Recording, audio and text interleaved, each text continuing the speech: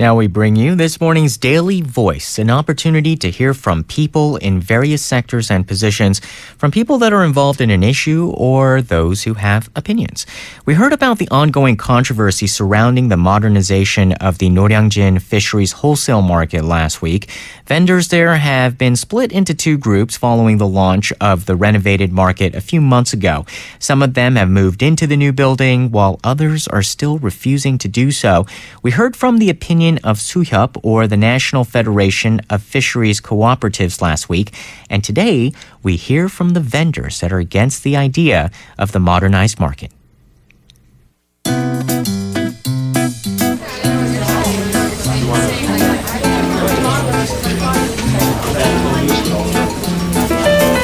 Daily Voice.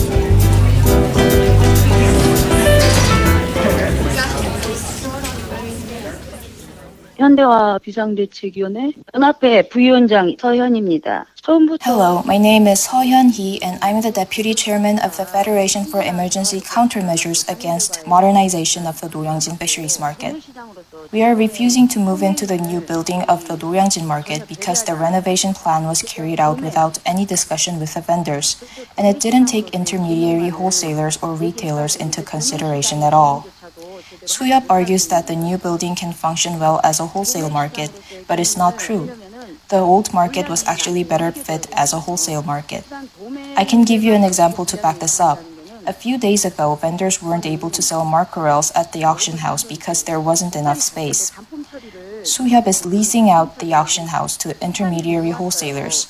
The room has to be empty when auctions end, and the leftover products have to be sold in a separate place.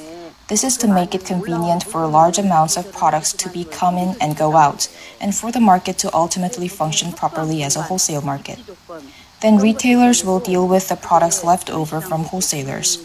But in the new building, there isn't any separate space for retailers. You will understand this structure when you see the market for yourself. The rental fee actually wasn't a major factor for us refusing to move into the new building, but media outlets exaggerated their coverage of our story to make it seem like that was the main reason for us not moving in. Suhyup neglected the old market for the past 10 years and did nothing to take care of it. They didn't replace even a single old toilet or carried out a floor construction. The new building seems clean and nice from the outside, but in my opinion, the building won't pass the construction completion test. According to the current structure, styrofoam or plastic bottles are burnt in the garbage incinerator in the first and the second basement levels. And imagine where all the toxic substance will end up going to. The facility doesn't even have a proper ventilator. Suhyup argues otherwise, but even their employees hold their noses when they pass by in the second basement floor. We've been taking a firm stance despite Suhyup continually trying to influence us vendors through all kinds of threats and conciliation. 40 to 50 of their employees came to us and threatened us recently, saying that they're giving us a last chance to move in, and that we should be prepared in armors because they're planning to wipe us out. Lawmakers, the government, and civic groups have to know what's happening at the market.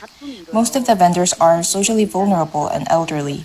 A citizens' hearing on the issue is scheduled to be held soon, and we hope to expose the injustice we're facing to the citizens there.